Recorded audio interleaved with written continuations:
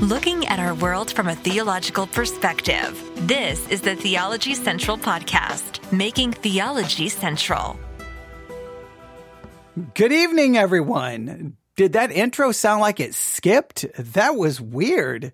That sounded like I was playing the intro off an LP and the needle got stuck. I'm going to play that one more time. What was that? Let's listen to that again. Did it not sound like it skipped?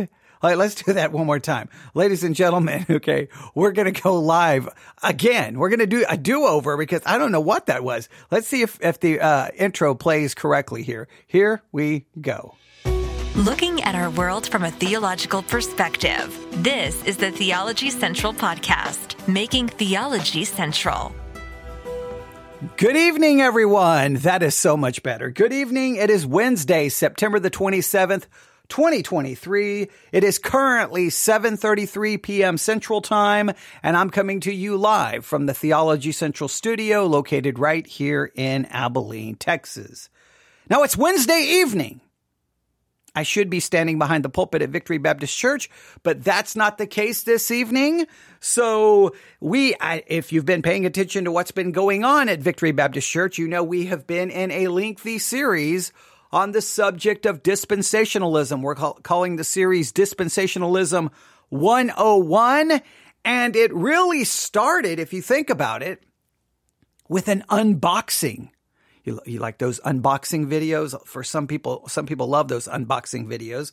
But an unboxing, because I had purchased the anniversary edition of the 1917 Scofield Study Bible, right? I have it right here. The anniversary edition of the Scofield Study Bible, the 1917 edition. And so I opened it up and we started a journey through the notes of the 1917 Scofield Study Bible, all the notes pertaining to covenants and dispensationalism. We have covered all the notes in regards to dispensationalism, and tonight we were going to finish up the notes on the covenants. I think it's been very interesting. It's been very informative. We did a little bit of history on English Bibles, and I think it's been, I think we have accomplished a lot. Some of you seem to have liked it. Others maybe not so much, but that's always the case no matter what I do. But hopefully you know more about dispensationalism than you knew before we started, or at least have a better grasp of it. At least the classic 1917 version of Scofield's dispensationalism. When you get to the later editions of the Scofield Study Bible, the notes are not the same. They've been changed, and you can look at the changes. Ask yourself why those changes were made, and we could have a long discussion about that. But in the midst of all of this talk about dispensationalism and the covenants, we talked about the significance of theological systems, because theological systems, whether people like to admit this or not, theological systems becomes people's hermeneutical method. Their hermeneutical method is, I learned a theological system. See, when you became a Christian, they said, this is what you're supposed to believe about baptism. This is what you're supposed to believe about justification. This is what you're supposed to believe about sanctification. And you believe that. And then once you believe that, well, you interpreted the scriptures in light of the system that you have been given. And I believe that that is completely wrong, completely backwards, and that's not the way it's supposed to work. Your theological system should not be your hermeneutical method.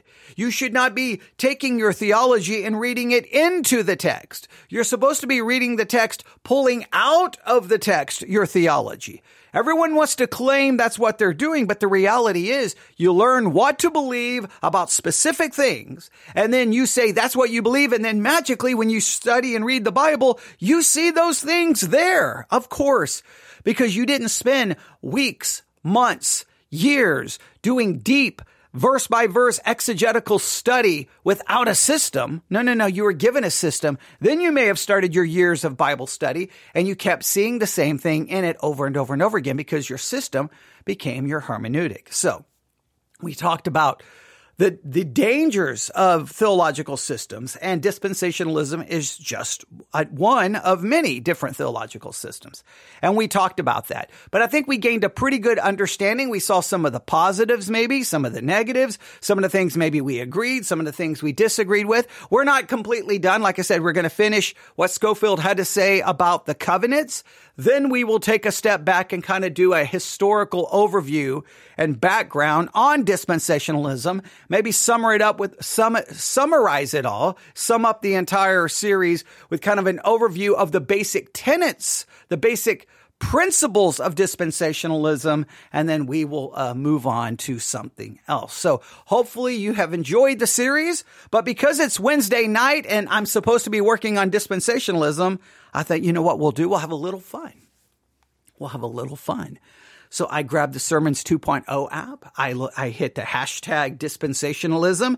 There was like 1,119 sermons. I think there was some crazy number of sermons under the hashtag dispensationalism. And I just chose a random one. I chose a random one. And this random one is called, Why is Dispensationalism So Vital? Why is dispensationalism so vital? And it's not a super long sermon. It's about 30 something minutes. It didn't look like it was like, part 1 of 50 or anything like that. So I thought I'll just grab this one. Now remember the rules for sermon reviews. I don't listen to them first, right? Because then the review comes across as being rehearsed. It's a production, right? No.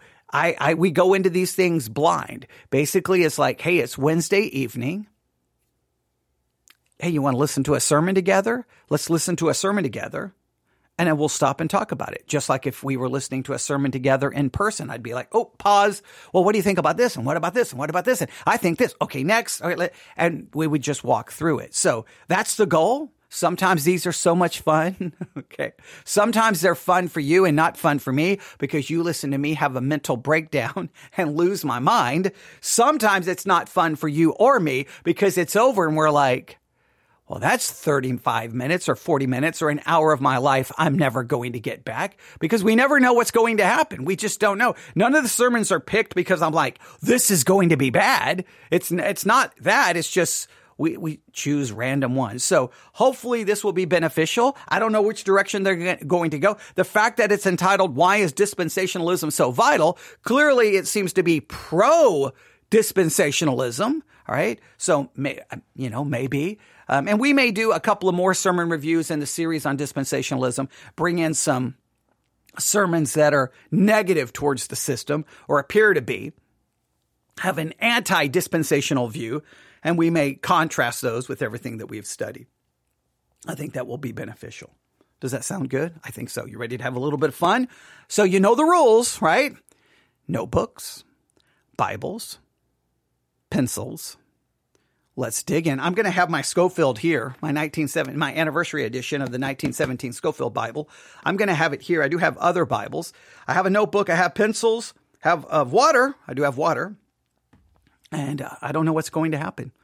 So I can't offer any great, introduction here other than let's spend some time discussing dispensationalism by reviewing a sermon on dispensationalism.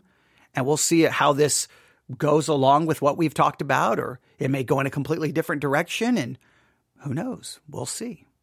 And we're going to start, and we're going to find out. We're going to see. Oh, well, right now, here we go. Take your Bible. If you don't have one, there's one in the seat ahead of you. And We'll start in Acts 20. We'll get there in just a minute.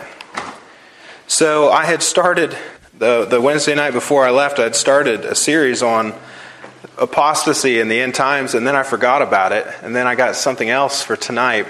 It kind of goes along with it. So we'll do this tonight, and then we'll get back to looking at Christian apostasy in the last days. But we'll start in Acts 20, and tonight's subject, obviously you can see it there on your handout, is understanding dispensations. I'm so glad to see everyone that's out tonight.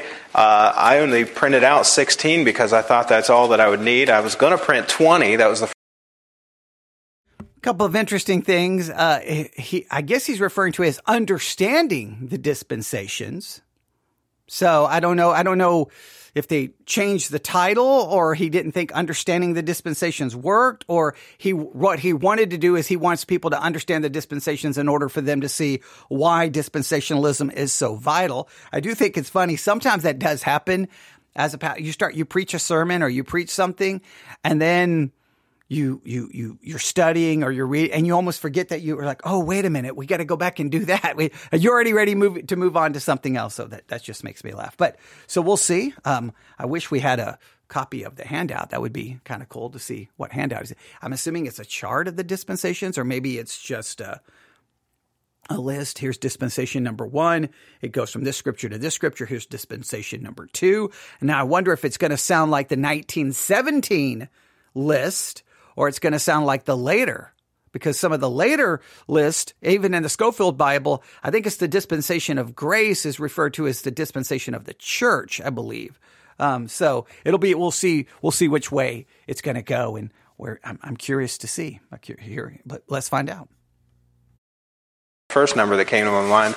Next time I'm going to print 20, so glad I didn't have enough, I guess. Now we're going to study this very, very important topic, understanding dispensations. And you say, well, why is that important? The word is kind of a strange word. I don't use this in my everyday language, and so on. Well, have you ever wondered this? Why are there so many denominations and so many beliefs among so-called Christian people in the world? You ever ask yourself that question? That's a good question. Why are there so many beliefs and so many denominations in Christianity? Why is it that you can buy 10 commentaries and may end up with 30, 40, 50 different interpretations of one verse? Why is it that nobody seems to agree on any verse? We can't even agree. Just think about the disagreements within Christianity. And I know if you listen to me, you're very familiar with what I'm about to say, but we don't agree on the subject of baptism. We don't agree on the subject of the Lord's Supper. We don't agree on how the church should be structured. We don't even agree within Christianity on the word repentance and what it means. We don't even really, you may try to claim that we agree on salvation. We don't really agree on salvation. You think we agree on justification, but we really don't. We don't agree on sanctification. We really don't agree on anything within the Christian world. And you have to ask yourself, why is that the case? Why is it that there is no agreement? Now, on one hand, what you may say is, well, obviously the reason there's no agreement is because there's no source of truth. There is no authority. If we had one source that everyone could go to and everyone could look at, then guess what? We would all agree. Well, we claim to have that source of authority. We claim to have that source of truth, and it's the Bible. But for some reason, that doesn't lead to unity. It leads to disagreement and division. Why is that? Now, then you say, well, is there something wrong with the Bible? Well, we would never say there's something wrong with the Bible. Well, then is there something wrong with us? And if there's something wrong with us, why can't we fix us so that we could find agreement and we could have, one Christianity, one interpretation, maybe one commentary, maybe we just reduce it to 5 or 6?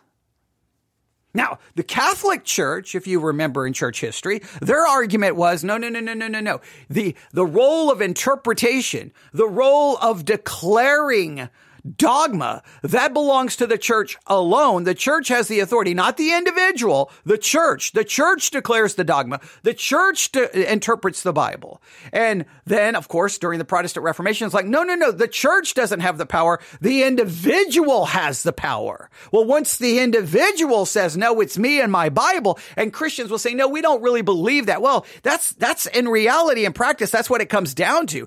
Each individual Christian in their Bible, they open the Bible, they read it, and then they get to determine if your sermon is right or if your sermon is wrong, if your church is good or if your church is bad. They don't need seminary. They don't need Bible college. They don't need Bible Institute. They don't need to know hermeneutics. They don't need systematic theology. They can just magically say, you're wrong. You're wrong, pastor. Your church is wrong. And I'm going to go somewhere else and just magically do so. You say, well, that's a little extreme, but that's the way it works. No, people say, no, I'm respectful. And you may be respectful until you may be respectful to the authority until you disagree with the authority. And then based on your own authority, you get to dogmatically declare that church is wrong and that pastor is wrong and that his interpretation is wrong. And rarely is that conclusion made with, based off hours and hours of extensive exegetical study. It's just declared. So the pastor going to seminary, the pastor going to Bible college, it's really just a waste of time.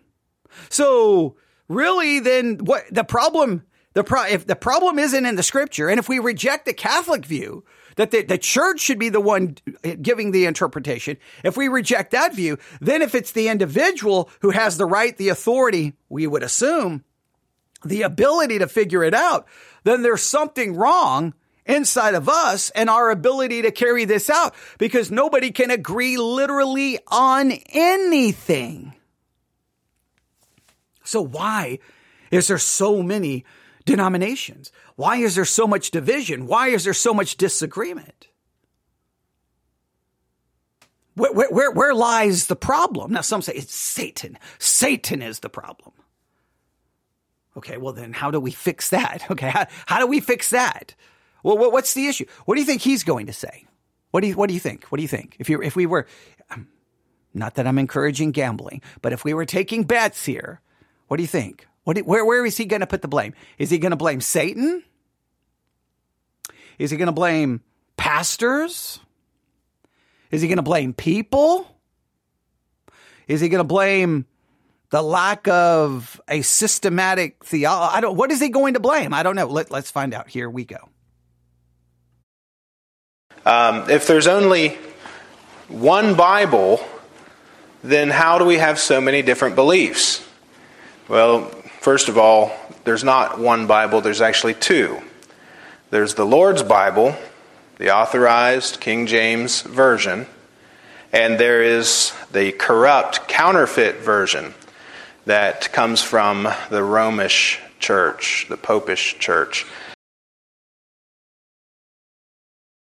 Okay, so we know we have a KJV only pastor, a KJV only church. There's basically only two Bibles. The real Bible, the 1611 KJV. Oh, well, I mean, nobody uses the actual 1611. Okay, well, you get, all right. But the King James and then all the others are corrupt. So maybe that's the problem. I mean, that theory is good as any other theory. The problem is we don't have one Bible. If everyone was using the same Bible, then there would be agreement. But does that really work out in church history? Did all of the division start because there wasn't just one Bible? Is that what led to all the problems? If everyone was just using the King James, you think, well, I know some Oneness Pentecostals who just use the King James. Something's wrong because they're using the King James and I use the King James and we do not agree. They deny the doctrine of the Trinity. They put forth the ancient heresy of modalism, Sabellianism, this oneness idea. They're using the King James. Doesn't work. I know others. I've known others who are in other areas of the charismatic world, holiness, and kind of in a charismatic holiness kind of Pentecostal kind of church. Maybe they held to a Trinitarian belief. They use the King James, completely different perspective. So is it because we have different Bibles? I mean, hey, if you could prove that. Now, I do agree. Sometimes it can be maddening. It sometimes can be maddening when you're preaching a text and you're like, okay, this is what the text says. And then someone's like, nope. My text says something different than your text. And then you're like, oh boy. Okay. So then you have to try to figure, well, your manuscripts are different than these manuscripts. Well, which manuscript is right? Okay. Yeah. I'm not saying it doesn't raise confusion and doubt and can be problematic. I just don't know if that's the issue. I don't know if that's the issue. Let's see if he offers any other solutions.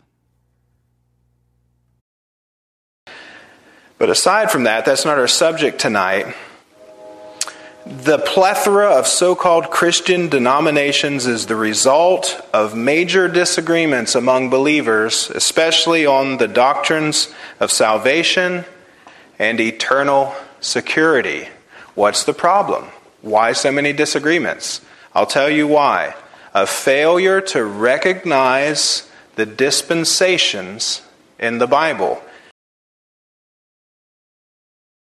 All right, so his solution or his thinking is a failure to recognize the dispensations in the Bible leads to the never-ending disagreement about salvation, eternal security of the believer, and I'm assuming other doctrines. So his thinking is if everyone was a dispensationalist, then there would not be, division. Now, if you take this to its logical conclusion, if everyone was a Roman Catholic, there would be no disagreement. If everyone was covenantal in their theological approach, there would not be any. If everyone would just agree on one theological system, there wouldn't be any disagreement. I mean, I don't know if you can just say, hey, because people don't understand the dispensations. What you're saying is people would have to hold to dispensationalism, and then that would eliminate all the disagreements. By that logic, if any one theological system, if everyone would agree upon it, it would remove all problems. But please note what happens. At that point, the Bible would no longer be the authority. What that theological system would be the authority. Right? So that is inevitably what he is saying is we need an authority. We need a theological system as the authority. Everyone needs to agree to that theological system. And then dun, dun, dun, dun, we have unity. We can all sing Kumbaya. All right. But it doesn't, that seems to get away from the Bible being the authority. Now, he would argue dispensationalism arises from the text, but someone holding to covenantal theology would say, no. Covenantal theology arises from the text. And so it's never ending. But I do agree if everyone can just agree on one theological system and no one questions it, no one challenges it, and everyone just submits to it, you would have unity. Well, let's see where he goes with this. In other words, a failure to rightly divide the word of truth. Okay? All right, so here we go. The problem is there's a failure to rightly divide the word of truth. Now, what I love about this is such a common thing within the Christian world, okay? Hey, the reason there's so much division, the reason there's so much disagreement, the reason there's so many problems is because people don't know how to rightly divide the word of truth. But isn't it interesting that every person thinks they are the ones rightly dividing the word and everyone else is wrongly dividing the word? Hey, the problem is people aren't rightly dividing the word of truth. Well, what is the right way to divide it? My way. If you divide it my way, it's right. If you divide it your way is wrong. Well, what if my way is right and your way is wrong? That's impossible. My way is the right way. Because does the scripture tell us this is the right way to divide the word of truth? Obviously, there's a wrong way. So does the Bible clearly tell us the right way? Because if it did, you would think we would just all follow it and then the problem would be over. But I always find it interesting that people say, well, their problem over there is they don't know how to rightly divide the word of truth. Well, that implies that you do and they don't. And they would say the problem with you is that you don't rightly divide the word of truth. I don't know if he's really discovered the problem or given us a solution. I agree. Everyone should rightly divide the word of truth. We can all agree we should do that. Give me 5 steps to ensure that you're rightly dividing the word of truth. I almost want to turn it into a Bible study exercise. Okay, all right, but let's see where he goes with this. Problem is twofold, and I'm going to add a third one. I was thinking about it on the way in. If you have a handout, I want to add a third one. The problem is threefold. Number 1, Satan has a dog in the fight. Number 2, men were not rightly dividing the word of truth. 2 Timothy 2:15. And number 3, Christian apostasy. I'll explain, but that needs to be added. Apostasy. Okay, so there are 3 reasons Satan has a dog in the fight. So Satan is involved. Number 2, men are not rightly dividing the word of truth. And 3, Christian apostasy. Now, once again, when it comes to Christian apostasy, who are the apostates? Who gets to make the decision? You say they're the apostate. Others would look at you and say you're the apostate. So once again, This preaches good. Hey, there's 3 reasons there's so many different denominations. Number 1, Satan. Okay, well then how do we stop Satan from dividing us? What's the answer? What's the answer? Because the answer would be like, well, you got to study your Bible. But everyone is studying their Bible, all claiming that they have the truth. So then how does that work? Men are not rightly dividing the word of truth. Okay, then what are the steps to rightly dividing the word of truth? Is there 5 steps that would ensure you're rightly dividing the word of truth? And then Christian apostasy. Well, yes, Christian apostasy will lead to division. The problem is, who are the apostates and who are the ones telling the truth? If I declare a dogma, look, I'll just make it very clear. I think the entire world of charismatic Christianity, I don't care how charismatic light they may be or how charismatic plus they may be. I don't care if they are Bethel all the way to the smallest kind of low key charismatic. I don't care. I think the entire system is apostate, corrupt, evil, and needs to be removed from the face of planet Earth and any other planet it could be found. We need to search and destroy. I believe the entire charismatic world is apostate. But guess what? They would say I'm apostate. So who gets to decide who's an apostate? I mean, I was told by a Presbyterian that I am literally in sin, basically apostate because we don't baptize babies. So, how do you, I don't know how that fixes the problem. I don't know how that's the reason it's there. Well, how do we fix any of this? All right, let's see. Obviously, he thinks the answer is dispensationalism. Dispensationalism, I guess, will keep Satan at bay, and it will help men rightly divide the word of truth, and it will keep us from Christian apostasy. All right, well, let's see where else he goes with this. apostacy. Apostasis, falling away from truth, a compromise. Maybe I'll just hit that real quick just because I just said it. For example, in the Southern Baptist Convention and the American Baptist Convention from which this church separated from, it went through a time in the middle 1900s of apostasy. It departed from the truth. In other words, they stopped believing in the infallibility of the Scriptures.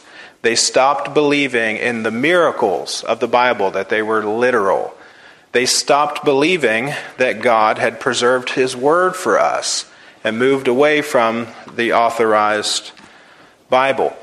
So as a result of apostasy, then independent Baptists came out of the Southern Baptist Convention and the American Baptist Convention and became independent. So we had the independent Baptist movement of the 1970s. That's one reason, and that's just among the Baptists. I'm not going to deal with other denominations because I don't know anything about them really, but I do know about my own. Okay? So that apostasy, whenever there is a compromise, I do have to laugh a little bit about that. I don't really know much about the other denominations, but obviously I know they're wrong. Okay. I don't know much about them, but I know they're wrong. Okay. Because I know we are right. Now he is giving a little bit of kind of the history of the rise of the fundamentalist, right? Remember, I always tell everyone to read what the 4-volume set called The Fundamentals, right? Because this is very instrumental in that time. The Niagara Bible Conference, that's the Schofield Bible. All of this is very instrumental in that early 1900 history where higher criticism came, and some of the seminaries and denominations were taking on the higher criticism, questioning the inspiration of Scripture, authorship, dating, and a lot of things really calling into question certain things about the Bible. Do we take the miracles literal? How much of it is allegorical, et cetera, et cetera, et cetera, et cetera. And yes, there was a breakaway. There were some who wanted to fight it. There were, in a sense, the fundamentalists. We're going to fight it. The evangelicals wanted to kind of just more appease it and not such a hostile, combative tone, right? Well, the fundamentalists then kind of separated, pulled people. We're not going to send people to those seminaries and those Bible colleges. They started their own individual Bible institutes where the training for men for ministry was happening inside the church. Now, I do think that model is more biblical, if you ask me, but So it is an important time in history, but just remember, it was an important time in history, but everyone was telling them, you're wrong. No, you're wrong. You're wrong. You're wrong. I'm right. No, you're wrong here. And so he's still really, why can't there be agreement? And all he's given us is Satan is somehow involved. Men are not rightly dividing the word of truth, and Christian apostasy. Okay. So, again, there's so many questions there, and exactly how does that play out? But let's see where he goes with this. Among a group, and you can't recover from it. You cannot reform it. You have to separate from it. The Bible commands you to do that. So in some cases, it's because of a necessary separation due to apostasy. The old illustration for apostasy is this. Remember the farmer and his mule? Remember that? There was a farmer. Now this is just make-believe, okay? There was a farmer who had a mule, and with the rising costs of grain, it was getting harder and harder for him to feed his mule. So he started to add in a little bit of sawdust into the feed. And at first, it wasn't a problem. As the costs went up on feed, so did the amount of sawdust that he put into his feed. And then one day he goes out to his barn to get the mule and to go to work, and the mule's lying there dead. That's a perfect picture of apostasy. It's gradual. Before you know it, you've moved from being biblical and centered on Christ and on the truth of Scripture and taking a stand, for the right things. Before you know it, gradually a church can become more and more worldly. And the same thing can happen to denominations. For example, first thing that'll happen, usually, is a church will change its music. It'll go from reverent, God-honoring, doctrine-filled hymns to replacing it with a bunch of youngsters playing rock music, and putting the words up on a screen and getting rid of the hymn books. And they're playing. They started that with those 7-11 songs. Now, admittedly, they've gotten better since then. 7 words, 11 times, And after the music is changed, usually the next thing that happens, as they're compromising their standards now, they're becoming less reverent in worship and less formal and less conservative.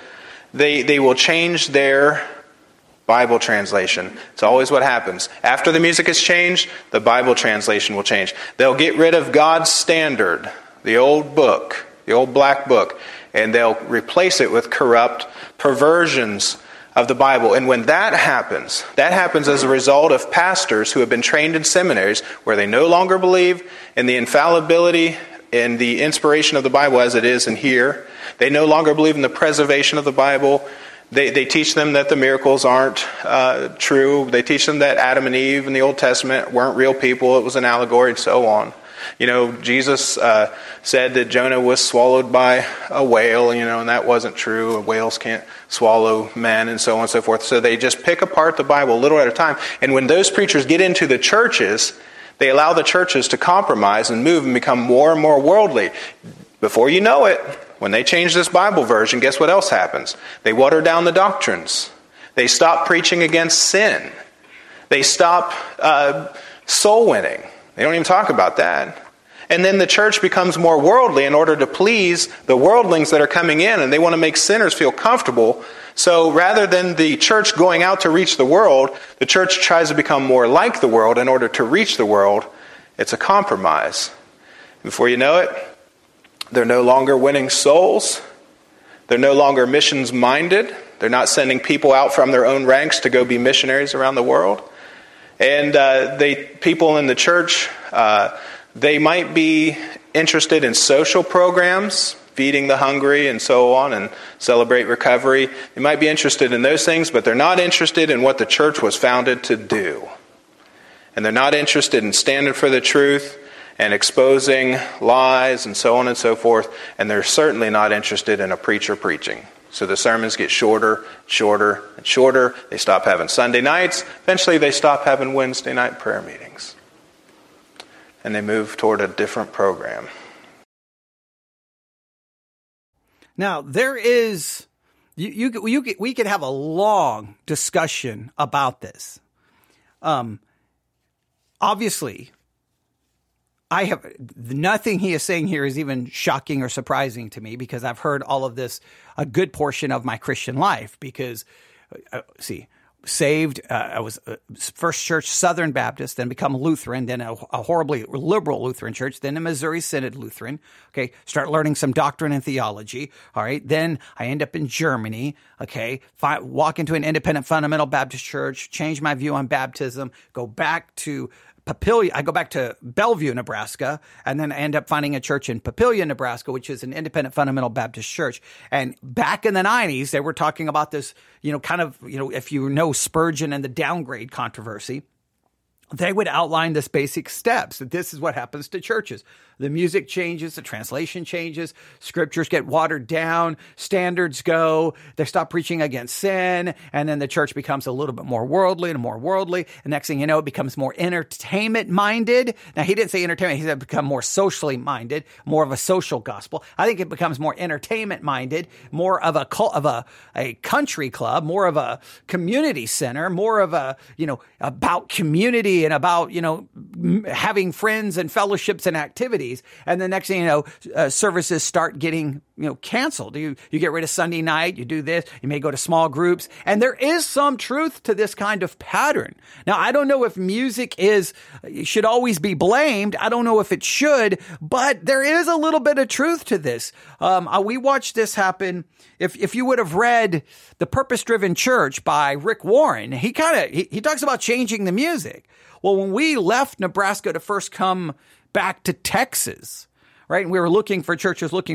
We finally settled on a church, not because it was necessarily the one we wanted, but at least it was a church that had Sunday school, Sunday morning, Sunday night, and Wednesday. Like literally, it was hard to find churches that didn't have a Sunday night service, didn't have a Wednesday service. And I'm like, well, if most of the week I'm going to be then responsible for trying to teach and make up for all the church is not doing with my own family, then what's the point of going to church at all? Like it's like, well, we get Sunday morning and then Sunday night I have to do the teaching at home. Wednesday night I have to do that. Well, then what's even the point? I'll just teach all the time at home. So, we finally find one, but we could tell, I knew almost instantaneously that something was going on, because the first time I walked into the pastor's office, I noticed behind him on the bookshelf, there was The Purpose-Driven Church by Rick Warren. And I was like, oh, this church is in the middle of a transformation. And guess what started happening? Slowly but surely, they started changing some of these things. And he talked about the struggle with the music. He was trying to change the music, right? And he was trying to get rid of the organ. And he was trying to he was trying to change this and change it. And he was following the playbook handed down in Rick Warren. And he was trying to make it more, something else. Well, finally, that pastor, gets called by God to go to a large church in Florida. Okay. Boom. He bails on the church. And then guess what? The church implodes. And half of the people leave, the other half stick around, and then now it's called South Point. It used to be like Harvest Baptist Church. Now it's like South Point, and it's got, they got rid of the pews. They went with these different kind of seating. They went with, I think they got rid of some of the services, either Wednesday night. They kind of went to small. The music changed. Everything changed because that was where he was leading the church, systematically leading the church. And it said that they kind of do that. I think he was getting away from the King James. Like there's some of that is factual. Now, I'm not saying it's all to be blamed, but there is steps that starts changing a church. Churches go through these evolutions and these change. Now, once again, though, one person is making a judgment against the other. The other side would judge your side. And so it still comes down to who is right. And it still doesn't explain why there's so many denominations and divisions. Why? Why is that? Why does this happen? Why? It still doesn't explain it. Now, I think in many cases, the church will move. Churches have a tendency to move to a much more community-based idea. When I say community, like the church becomes a community and you build relationships and you get friends and it becomes a community club. It becomes a community center. I've talked about one of the large charismatic churches here in Abilene. They're currently in a new ad campaign. They're putting up these billboards across the city. And it's about don't do life alone. don't do life alone. Come to church because you can meet people and you don't have to do life alone. Well, so now you come to church to meet people so you don't have to do life alone? Like where is that going? So I do believe churches have a tendency to move that direction because I think people's natural, like if we're really honest with our sinful nature and who we are in the flesh, I think we want more fun, food, fellowship, and friends than we want systematic theology, preaching, teaching, studying, text, church history, doctrine. Now, there's always people out there who want those things, but they're in the minority. They're always in the minority of every church. The average person just wants a sermon. They want a nice little sermon. They don't want anything too deep, but they want to make it still feels like a sermon to some degree. And then they want lots of other activities where they can meet people and have friendship and that. So I do agree a little bit that there is a pattern here that you can see. Like you could develop your own pattern of how a church goes through a period of transformation. What has changed? So I think there's some truth to this. Now, again, he still hasn't really answered the question. Why is there so much division within Christianity? His argument is, well, because people abandon the right music and so, but then why do people, it still leads to a lot. Now, what I'm perplexed by, because we're 40 minutes into this review, we still haven't learned anything about dispensationalism, but let's see if he'll at least get us there. Here we go. You say, what's that? Christian apostasy. And when that happens, people break off of those corrupt denominations. Now, I hate to talk about this. It feels like every time I get together, I talk about it, but it's in your face. It's everywhere. There are Presbyterian churches in the PCA, Presbyterian Church of America. It's an evangelical denomination, but it's gone way downhill. And they're having like these transgender or these sicko perverts. What do they call them? Men dressed up as women. Yeah. Okay, got to call people sicko and perverts. You got to start calling names. Okay, all right. And now, see, people will get it. Now, all of a sudden, you got people in the audience participating because now people want to jump in. Now you hit one of those culture war things, and people going, okay, all right. I wanted him to get to dispensationalism. Let's see where he's going to go with this. All right, but once again, it's his side. Oh well, we could get into a whole discussion, but let's see where this goes.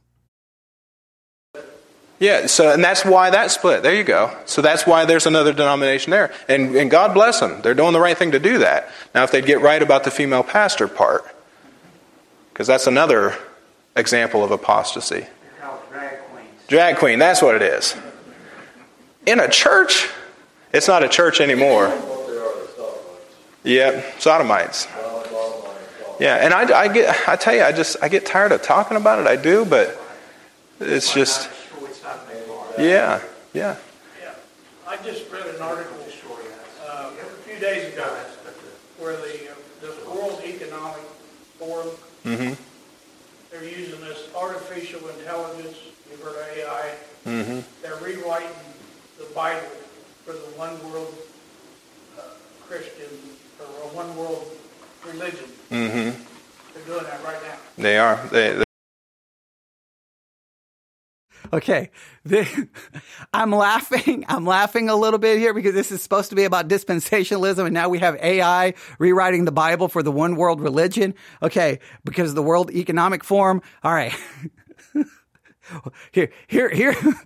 I'm laughing because it's so easy when you're a pastor and you do allow people to talk from the pulpit or from the pew. You do want that kind of engagement. You sometimes have no clue what's getting ready to happen. It's one of the most dangerous things you can do. I love doing it. Like I encourage that, trying to get people to talk, but you never know what's going to happen, right? Like sometimes I regret that I teach that way, but I try to keep it not so open-ended. Like you just like, hey, we're talking about this, and you can just like, hey, today I was reading a news article about the AI, a super AI rewriting the Bible for the one world religion at the World Economic Forum. Like that has nothing to do with what he's supposed to be talking about. He's supposed to be talking about dispensationalism. dispensationalism. But I know I have sat there, and next thing you know, you're like, this person is wanting to argue with me in the middle of a sermon. They want to actually have an argument with me in the middle of a sermon. And you're like, what do you do? It's like you're being challenged. So do you push back, or do you just say, hey, I don't know if you look around here, but we're at church. I'm in the middle of a sermon. Do you mind? Like, I mean, if you want to be a pastor, go be a pastor. Like, what are you doing? But that's a whole different issue. But, all right. Hopefully he can get this back under control, because we wanted to hear, see what happens when you do these sermon reviews. You don't know what's going to happen. All right. We want him to get to dispensationalism. We want him to give us remember his whole, yeah, I know. Someone else is saying it's funny. It's just random AI commentary. I know it's crazy. All right. But, he has structured this by putting forth a hypothesis or putting forth a question. Hey, guys, why does no one agree on anything? And he's kind of put forth a hypothesis. His hypothesis seems to basically be, well, because of apostasy. And then he gets to determine who the apostates are. So anyone who doesn't agree with him is an apostate, and that's why there's so much division, because then the good people have to separate from the bad people. And of course, everyone who separates always thinks that they're the good people, but the people who don't separate always think that they're the good people. So that doesn't really still explain why there's so much division. All you're doing explaining why maybe division could be necessary, but that doesn't really explain who's the good guy and who's the bad guy. Other than everyone thinks that they're the good guy and everyone thinks the other person is the bad guy. Like this doesn't really answer the question, but let's see if we can get past their impromptu, I don't know what you call it. And maybe we can get to dispensationalism. He's going to have to regain control over this relatively quick. Let's see what happens. They have the Queen James Bible. I don't know if you know about that. It's sick. But you're right, and it's all moving toward that one world setup. But listen, whose fault is it? Right? I mean, yeah, the problem is in the pulpit, but listen, God's people should have never allowed it to happen. Some young man comes back from seminary and starts giving them that junk. What should happen? Well, the people should just fire him and get a real preacher. But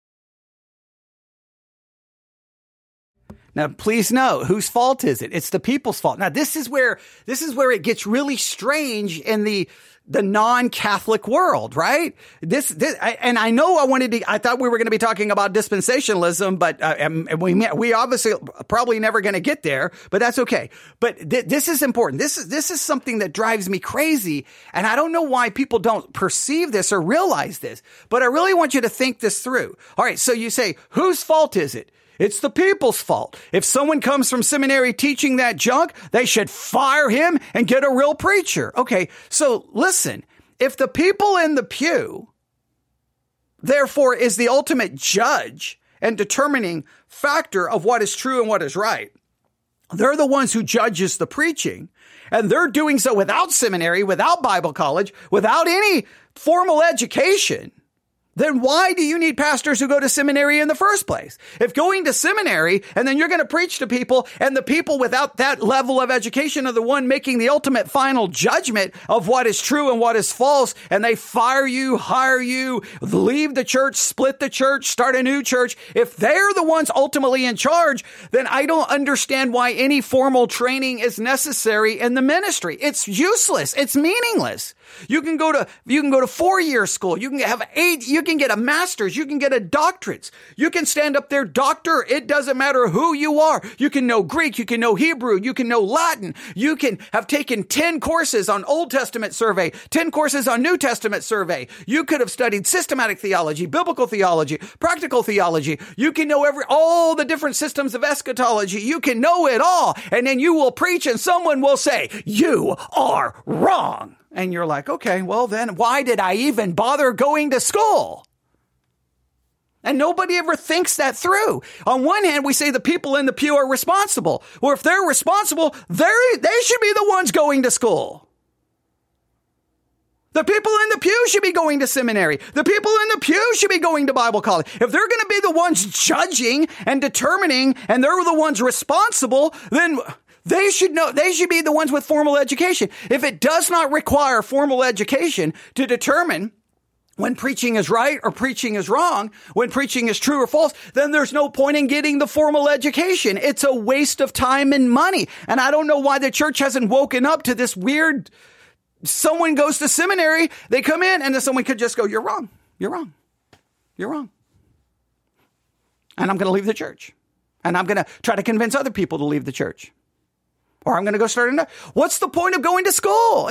The whole game is just, nobody sees the silly game that we play.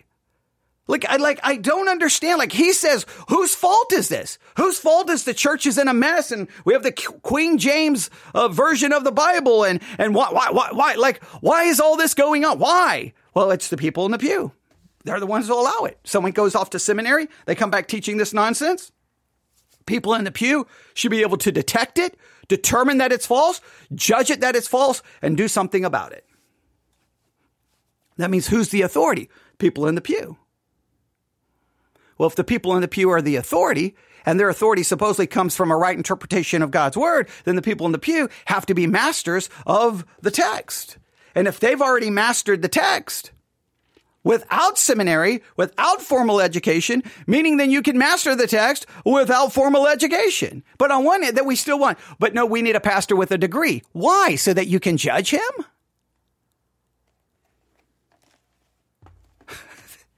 The system is a joke. The whole system is broken. And whenever I mention this, nobody wants to acknowledge it. Nobody ever wants to stop and go, well, that is kind of a weird system. Because on one hand, the people in the pew are responsible. Right? And the non-Catholic world, the church doesn't have the authority. The individual has the authority. How do they have the authority? They, themselves study and read the Bible. And based off that, they can determine whether what is preached is true or false. Meaning, supposedly, that it's easy enough to understand that even a person without any formal education can do it. So then what's the point of the formal education? And you go to seminary and supposedly learn all of this deep stuff you're not supposed to teach from the pulpit anyway, because the sermons are supposed to be short and practical and to the point, because you can't get too deep because, you don't want to do that from the pulpit. So I don't even know what's the point of learning it anyway. And even if you learn it, the minute you say something that someone disagrees with, it's a waste of time because then it just leads to people at some point, someone needs to write a book calling out how messed up this whole system is. Like the whole Christian world needs to wake up one day and go, this is the most convoluted system in the world.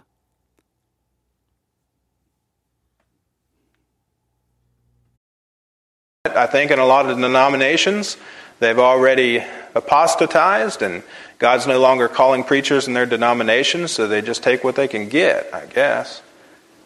So that's part of the reason for the problem. The threefold reason I have is Christian apostasy. Now, secondly, Satan has a dog in the fight. So look at Acts chapter 20. Why are there so many denominations? So many different beliefs? They think they're smarter than God. Yeah. God needs some help. Yeah, and that they can correct God's word. Yeah, you're right. I like that. Someone in the pew said because they think they're smarter than God, and he says because they think they can correct God's word. But if you think you're smarter than you think that they think they're smarter than God, and you think you're smarter than them, they think that they're interpreting God's word right. You think you still haven't answered the question why there's so many denominations. This is not, where is dispensational? But he's going, okay, obviously we're not going to get to dispensationalism. This is hilarious. See, I love these. On some ways I feel bad for these sermon reviews because I feel bad for you guys. But for me, it's kind of fun because I always think, And then I never know where we're going to end up. But it's not my fault. If you call your sermon, why is dispensationalism so vital? And you spend the first, 45 minutes talking about everything other than dispensationalism, that you can't blame me for that. All right. But he's in Acts 20. At least we finally get a text. Let's see what we're going to learn here. Right? Here we go. And it brings more people in. Sure. Which makes you look successful. Yeah. And I want to have every one of these chairs filled up. I do. But if all God gives us, like, I think my job is to fill the pulpit, and it's God's job to use us to fill the pews. But it's not my job to fill the pews necessarily. I got to fill the pulpit. And if what I'm doing from the pulpit is not received well by the people in the pew, and if I'm doing the right thing and just preaching the word, well, my job is just to keep filling the pulpit. But the thing is, if it's not received well by the people in the pew determine if what you're doing in the pulpit is true or false, at least according to them. Now, you can walk away going, well, I tried to preach the truth and they didn't like it. But who has the authority to judge what is being preached as being true or false? Is it the pastor who can say, no, guys, I'm preaching the truth? Or is it the people who have the authority to say, no, you're not preaching the truth? Who gets to ultimately decide what's being preached is true? Is it the pastor or is it the people? Well, you can say it's the pastor, but it really doesn't matter because the people will just walk right out the door. So that's a waste of time, right? Or they'll fire you, okay? Or whatever. So who gets to determine? And even if you create a church structure where they can't fire you, the people can say, peace out. And if everyone leaves, it doesn't matter if you're not fired. You have no one to preach to. So who gets to determine if what's being preached is true or false? Maybe the reason, I'm going to throw this out there. I know this is going to be controversial. Maybe the reason there's so many denominations and there's so many disagreements is because the reality of the Christian world is every person is their own pope, their own magisterial authority. And they determine, based off whatever education or Bible study that they have done, what is true and what is false.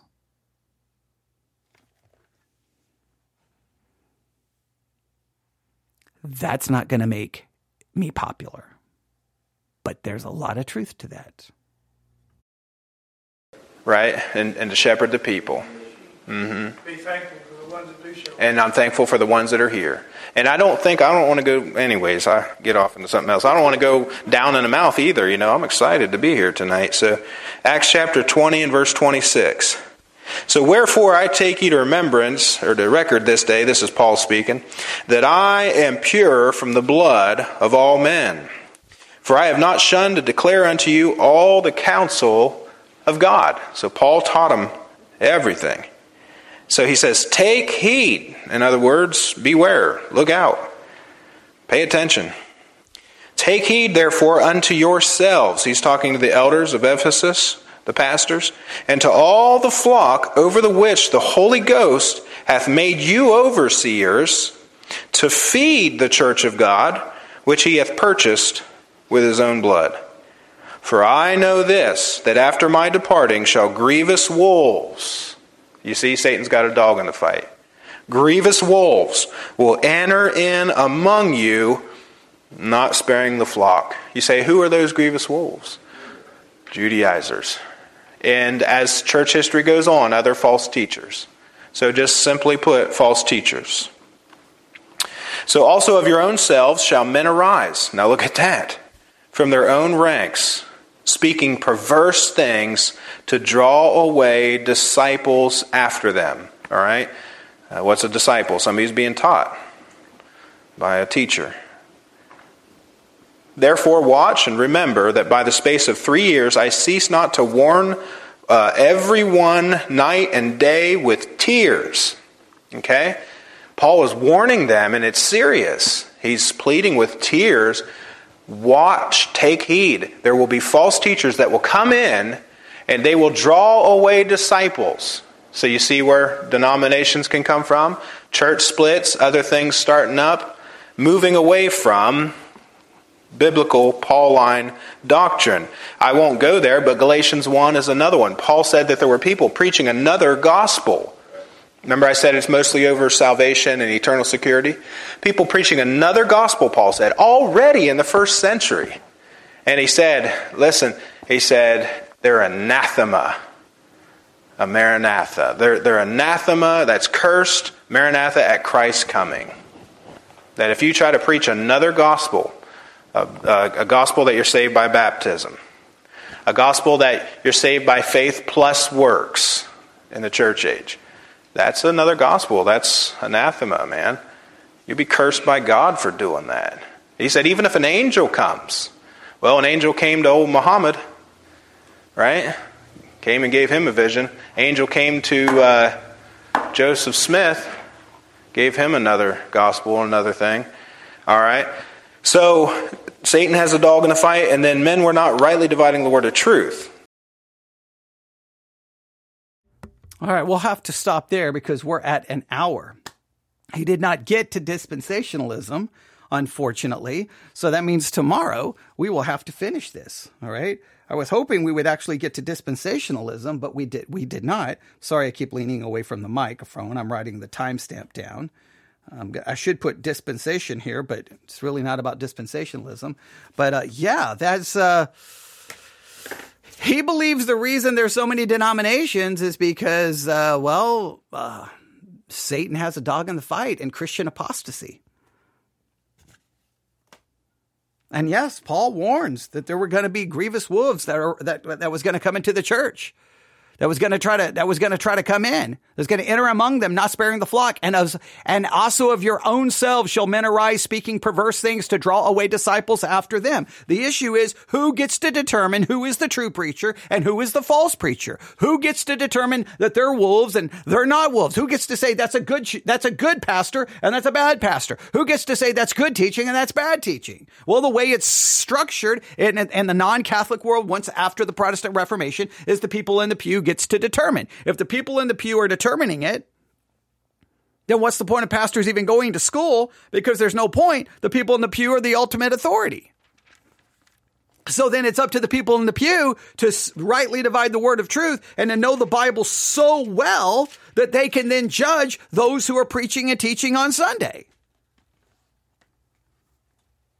I don't know how else you structure the system.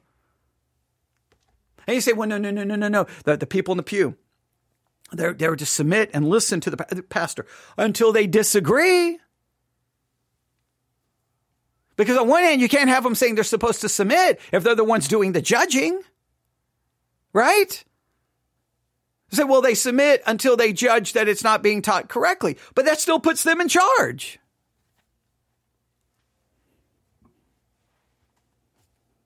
So why are there so many denominations? If you just listen to our system is every individual with a Bible is the ultimate authority on what is being preached is right or wrong. Meaning, therefore, you have millions of authorities, and they all get to say, right, just up on Christian social media on any given day. This person's like, no, they're wrong. That preacher's wrong. That sermon is wrong. That scripture's wrong. No, your interpretation is wrong. No, your interpretation is wrong. They're a heretic. No, they're a heretic. No, you're an apostate. No, you're an apostate. And you're like, okay, well, I'm just going to walk away now because there's no point in engaging in it because everyone thinks they're right in their own eyes.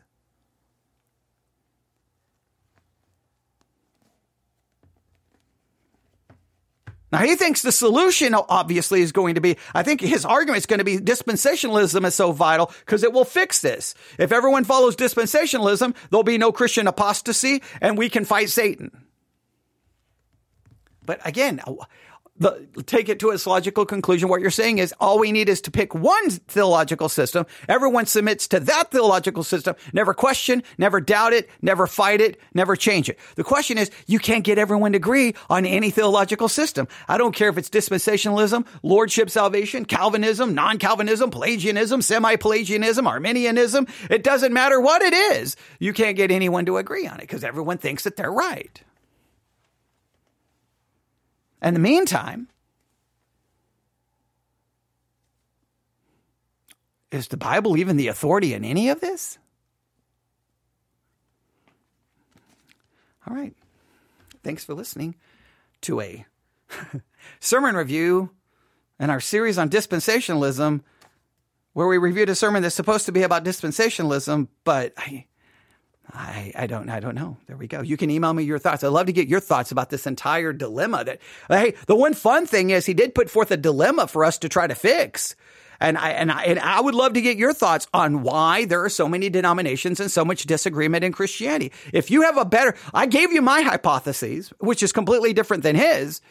You can tell me whether you agree with mine, agree with his, or if you have your own. Email it to me, newsif@yahoo.com. That's newsif@yahoo.com. Newsif@yahoo.com. Everyone have a great Wednesday night.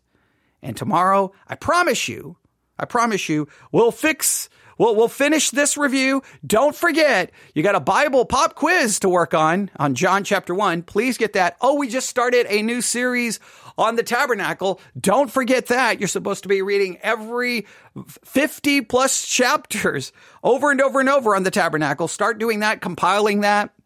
I gave you that homework. We need to work on law and gospel. Oh, wait, we're still not done with sanctification. Oh, yeah. We always have a lot going on here, all right? But hopefully you benefit from something, right? Hopefully you do. All right, thanks for listening. Newsif@yahoo.com. That's newsif@yahoo.com. Everyone have a great night. God bless.